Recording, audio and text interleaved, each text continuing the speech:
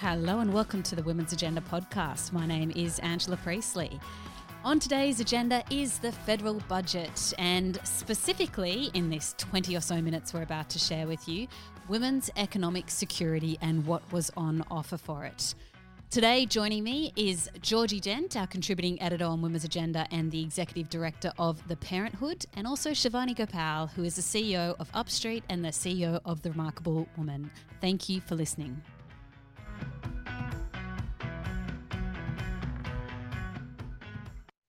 Well, thank you so much for joining me, Shivani and Georgie. It's nice to all get back together again. It's been only about, 4 months or something.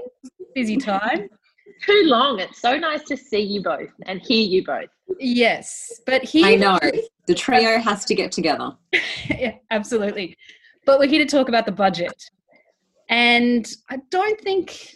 I don't know, I can't talk for you, Shivani, because we haven't really talked about it yet, but Georgie and I have had a few exchanges here and there, and I know, Georgie, you're doing a bit of media about it, but I think overall pretty disappointing if you're looking at the budget in terms of how it can impact women and help aid women's economic security, women's workforce participation, all of that.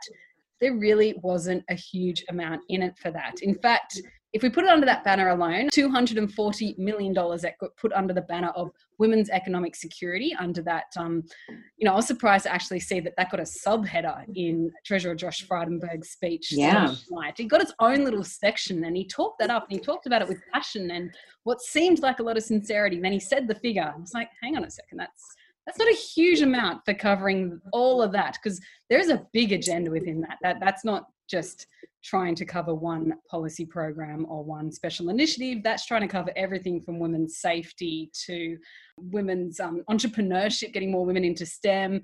There was even, jobs creation was mentioned there, and that's a huge agenda there. So, Shivani, I'll go to you first. Maybe talk me through, did you take anything positive away from this budget before going on to what you're reacting when it comes to what was there for women? Yeah, look, overall, Angela, I can just say a big here to you, because I certainly had that same reaction. But here's what's really interesting, right? This is, hailed to be the most important budget since World War II. Obviously, we have got a huge debt ceiling. There's a lot to be done and a lot of money has been spent already. So it's really important that the money that is now distributed is done so sensibly, but everything needs to have impact. Everything has to have absolute bang for buck. The outcomes must be there, right? And then let's think about the headlines, right? So, Ange, you asked me a really important question. And that question was, does it really move the dial for women? And I'll tell you what happened for me. I'm sitting there, budget night is like, I don't know, it's takeout and red wine night. Like, it's an important night for me. My husband and I, who's a financial advisor and has got his own platform, we sit there and we have a Google Box moment where we're yelling and shouting at the TV and we think this is a two-sided thing, right? And when he first said the women's economic statement, I did this great big woohoo, and I was like really, really happy about it, because you know what? The purpose was tokenism, right? It got a headline for its tokenistic approach. Then I heard the number. And then I started speaking to my friends, my community, people like yourself, Angela, and I went, hang on, what? 240 million across what? Across what? How many things? Oh, entrepreneurialism. Oh, women in leadership. Oh, women's workforce participation. I mean, we know that women's workforce participation gets more and more sparse once they pass the age of 35, but the job maker stim around that is nothing. We know that women past the age of 35 are less in work because of childcare burdens, because of the gender pay gap, but there was nothing about childcare in there. One of the measures that you're going to be looking at as part of this women's economic statement is the boosting entrepreneurship component for women, right? And it's going to translate into $10,000, $20,000 amounts of grants. And again, don't get me wrong, the women who qualify for that, yes, it's still something, but it is nowhere near enough to move the dial. I guess one thing here is that we get this term thrown around a lot, and, we all work in this space, we all write about these issues, and I still don't really understand what the women's economic statement actually is, or what its purpose is, or what it's trying to achieve, and how is it different from a press release? Georgie, what have you found out about it in the past few hours? What have you learned? Yeah. What is it?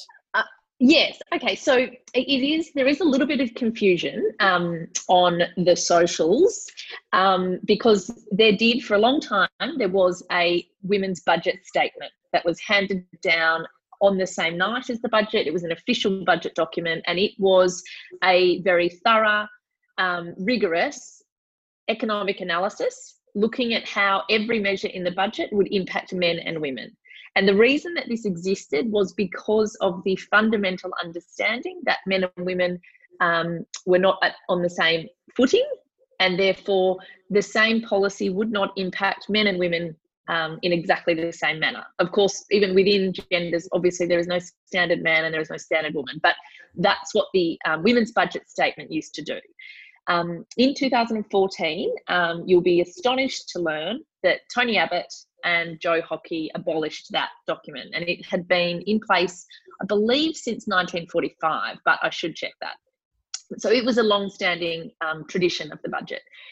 2014, it was taken out, and now a group of women have volunteered their time every year since then to undertake the analysis themselves, and obviously they don't have the documents in time to prepare that for budget night. So we haven't yet got the full gendered analysis of the budget.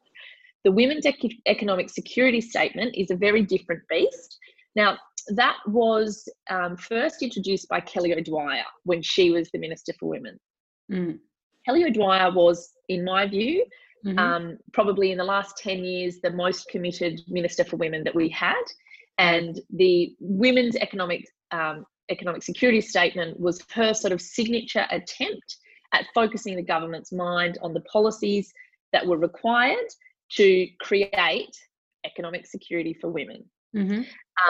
And it was never sort of fully funded to the extent that it would need to be if you were going to genuinely pursue gender equality, because the types of changes that are required to make financial security a reality rather than a far-fetched fantasy for older women, which is unfortunately what it is right now, requires wholesale reform. You cannot tinker around the edges with $240 million, for example, in a multi-hundreds of billions of dollar budget and expect a meaningful change. So it is ultimately, I mean, a press release is probably a little bit insulting, but to be honest, this statement is pretty much a press release.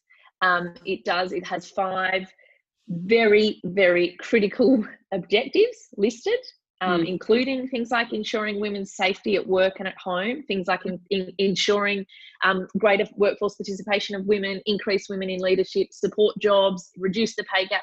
All of these goals are incredibly important and would go a huge way, not just to assisting individual women achieve financial security, but also in actually stimulating our economy. Because all of the measures where if you invest effectively, you get a great return. And what is, I was shocked last night that given the scale of this budget, I was shocked that the figure attributed to specific policies targeted at women was $240 million. I was astonished, and I was even more astonished that given that fact, the Treasurer chose to highlight that in his speech. And I think, Shivani, you're absolutely right when you say it was purely for the headline, and let's hope no one looks beneath the surface. And another thing I want to say, and I think, you were very compelling on this, Shivani, is, it's important to look at impact. We know that if a government is serious about increasing women's workforce participation, or is serious about job creation that will benefit women, the most effective investment it can make is in overhauling early education and care. You can create jobs for an industry that is dominated by women. You enable more women to participate in more work.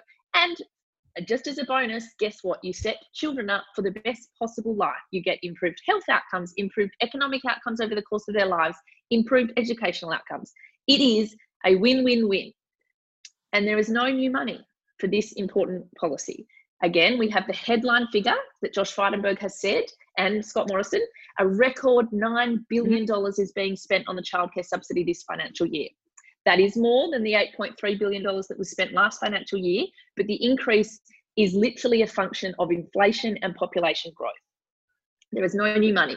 And what I would say to the Treasurer is that in a budget of this size, when you had analysis 3 months ago that showed an additional $5 billion on increasing the subsidy would lead to $12 billion in benefits to the bottom line in the year, and that wasn't looked at. Instead, the model that we know does not deliver for families, because families still pay some of the highest out-of-pocket childcare fees in the world.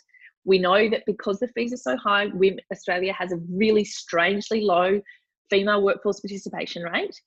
We know that early educators are among the lowest paid workers in Australia.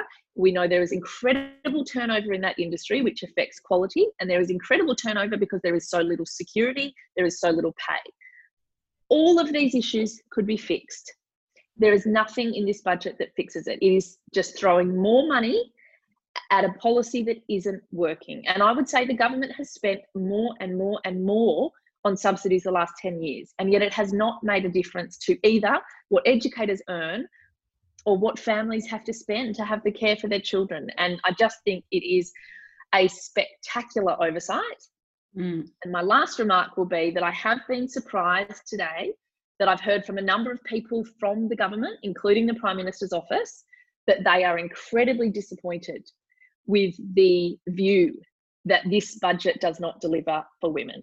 The line I was told was that this budget is not gendered. I've just had a very civil message from Senator Jane Hume just before I jumped on this call, saying that she respects my opinion and admires my work, but believes that I'm misguided in saying that this government doesn't deliver for women. She said it is a budget for all Australians. And I would say, as I said to the individual I spoke to in the Prime Minister's office today, it is farcical to pretend that this budget impacts men and women in exactly the same way. It doesn't. The only targeted money for women in this budget of over $500 billion is $240 million. And I'm afraid that if you make that decision, you cannot be surprised when a whole lot of economists and business leaders and politicians and women like us are going to call you out and say, actually, do you know what? This is a drop in the ocean at a point in time where women need more than ever before on account of suffering the disproportionate burden of adverse consequences out of this pandemic. Yes, I agree. I'm a little bit harsher because I know that the headline figure is there, but I do I'm like, what did they expect would be the reaction? We're not stupid. We know what $240 million is. We know how to easily compare it to other measures that are there in the budget. Like as I think it was Daniel Wood from the Grattan Institute did, where she said, more is going to be spent on recycling than on this. I will say this, that was, and I'm only saying this because credit where it's due, that was per capita, and they did some terrific tweeting last night highlighting exactly that $250 million was going on recycling compared to $240 million for women. Okay. And they're surprised that we're disappointed. Yes, exactly. And then, I always like to, and I've tweeted this last night as well, I like to compare it to the school chaplaincy program, which a couple of years ago received about $250 million in funding over a number of years. And I think that may have even got an additional funding last night. So, we've got the school chaplains participation, but when it comes to women's workforce participation, you don't get much. So I look at that and I think it's almost like ideological in a way. It's like this intentional desire to make sure that, first of all, we couldn't possibly have a women's budget statement. We couldn't possibly do that kind of gendered analysis because how would that look? We can't do that. And also other measures as well, like, I was having a conversation with a not-for-profit CEO earlier, and she said, there actually is some funding there for some foreign aid in the Pacific that's actually welcome and is quite good, but the way that they're packaging is in terms of the language is they don't want to be seen to be doing this kind of beneficial work or this help that's there, because how would that look when so much of spending is occurring in Australia? So I just wonder if we're being trolled. Maybe that's I honestly, I thought, I am genuinely astonished that that's their take, that they are so, I was told that no one with credibility is questioning that this budget delivers for women. No one with credibility is questioning this budget. Are you serious? Yeah, that is that was an exact quote that I was told, that no one with credibility is making that case. And oh my God. Okay. Well, yeah. Okay. I've just had the doorbell ring, so I have to go. Okay. Thank you so much, Georgie. Sorry. Enjoy your afternoon. Coming. Go and get the message Thank you, heard. guys. Let's Go do it and again. act credible, Georgie. Okay. I know. Bye. All right. So Shivani, so much there. I mean, there's more for us to talk, but I guess any first thoughts that you have from what Georgie was saying? Because I think we did cut you off for a moment there. I love that Georgie's Zoom is still open and we're just seeing various things and kids wandering around. So I might close it for her because I think I'm seeing her calendar. This is really interesting. We can take a deep dive, a month in the life of a credible woman like Georgie Dent. Yes, a credible, very credible woman. Look, that's really interesting, and I think that what's really sad about this, right? Georgie's comments around the amount of phone calls she's getting and comments that she's getting around, around the disappointment that this is a budget for all Australians. Look, if you're going to do something again, it always comes back down to intent and outcome, right? And truly, you're never going to get it right unless you consult the very people that you want this budget to impact and benefit. And so if you want, and I've been, putting my hands up for a very long time saying I am open for consultation, given the amount of professional women that the Remarkable Woman work with. I mean, obviously, Angela, you're quite similar, the amount of professional women that Women's Agenda speak to on a daily basis as well. And given that representation, I think consultation on these matters is so incredibly important. Yeah, and there's certainly not enough action where it matters. And especially around, the childcare issues that, of course, Georgie has just highlighted. Yeah, I can hear some 7-year-olds playing quite vocally downstairs at the moment as it happens. I wanted to make one final point and just get your take on this as well. It was just my initial thoughts. And you and I both employ people, so we are seeing it from a different perspective. And I do see a benefit, I guess, of I like that idea. I do want more in this budget. I always wanted more in this budget for young people because, as we know, young people are taking on so much of the debt that we're generating right now. And young people obviously have sacrificed so much in terms of COVID and in terms of trying to support often older people as well. And so then I look at this and I think, okay, interesting initiative that we're trying to intentionally get people, offer that supplement for employers who do employ people within this age group, as long as they're on, I can't remember the various things, but as long as they're on jobs. There's a few different caveats of things they had to be currently receiving. Job seeker and at least 20 hours per week in terms of hours for work. Okay. So good. One thought is probably mean that a lot of employers are unlikely to hire them full time, because why wouldn't you go and hire 2 part-times on 21 hours each at that point? And then what happens to the 36-year-old woman who does not qualify for that by, a matter of months and might be in that position of, desperately trying to get off job seeker? Maybe she's had a break in her career or something else, but it feels like there's this whole segment again. And I think if they'd done some kind of gender analysis on this would have come out as quite obvious as what would occur that really misses out there. And that's what's really interesting around the paradox between what is being said and what's being done, and the gap between the two.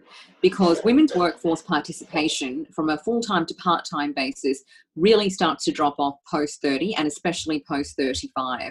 That's where you really see a big gap between the amount of working men and working women in the Australian workforce.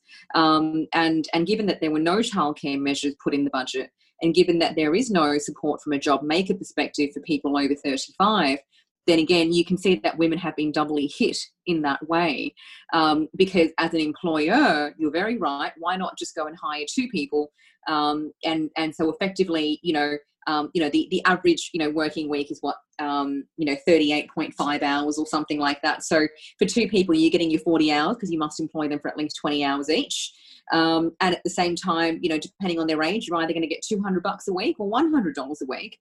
And so from an employer perspective, and of course, I'm not saying this to pour salt on employers at all, because they're all doing it tough as well, right? They're going to try to do what's economically appropriate for them. And at the same time, yes, it does mean that these women who are over 35 are absolutely going to miss out. And again, what that's going to do is exacerbate that workforce participation gap even more. Yes, absolutely. Okay, well, I think we'll leave it there as our top line budget analysis, a very scrappily put together podcast that we've done on the fly within a couple of minutes, and we managed to do it over Zoom. The question now is whether I can manage to edit into something transferable to be uploaded as a podcast. Let's hope so. Thank you so much, Shivani, and thank you, Georgie, who had to leave a little earlier. We will talk again soon. Shivani and I have also recorded an episode looking at why there are so few female CEOs on the ASX 200, and that was going to come out today, but we might go with this budget analysis. Thank you for listening to the Women's Agenda podcast. If this episode did raise any issues for you, or if you or someone you know needs any assistance, I just wanted to share some key helplines for you. The first one being Beyond Blue on 1300 224 636. The next one is Lifeline on 13 11 14. And another one is Kids Helpline on 1800 551 800. You can also check out all of their websites. Now, a reminder once again that the stories that we do cover on Women's Agenda you can find in some form on our website, where you can also go and subscribe to our daily free newsletter that comes out just before lunchtime. The Women's Agenda podcast is produced by Agenda Media, and you can also go and check out our new and second podcast called The Leadership Lessons. It's hosted by Kate Mills, and it goes into some really deep and interesting territory, examining how to lead for the critical decade ahead by speaking with key female leaders. Go and check it out. Thank you for listening.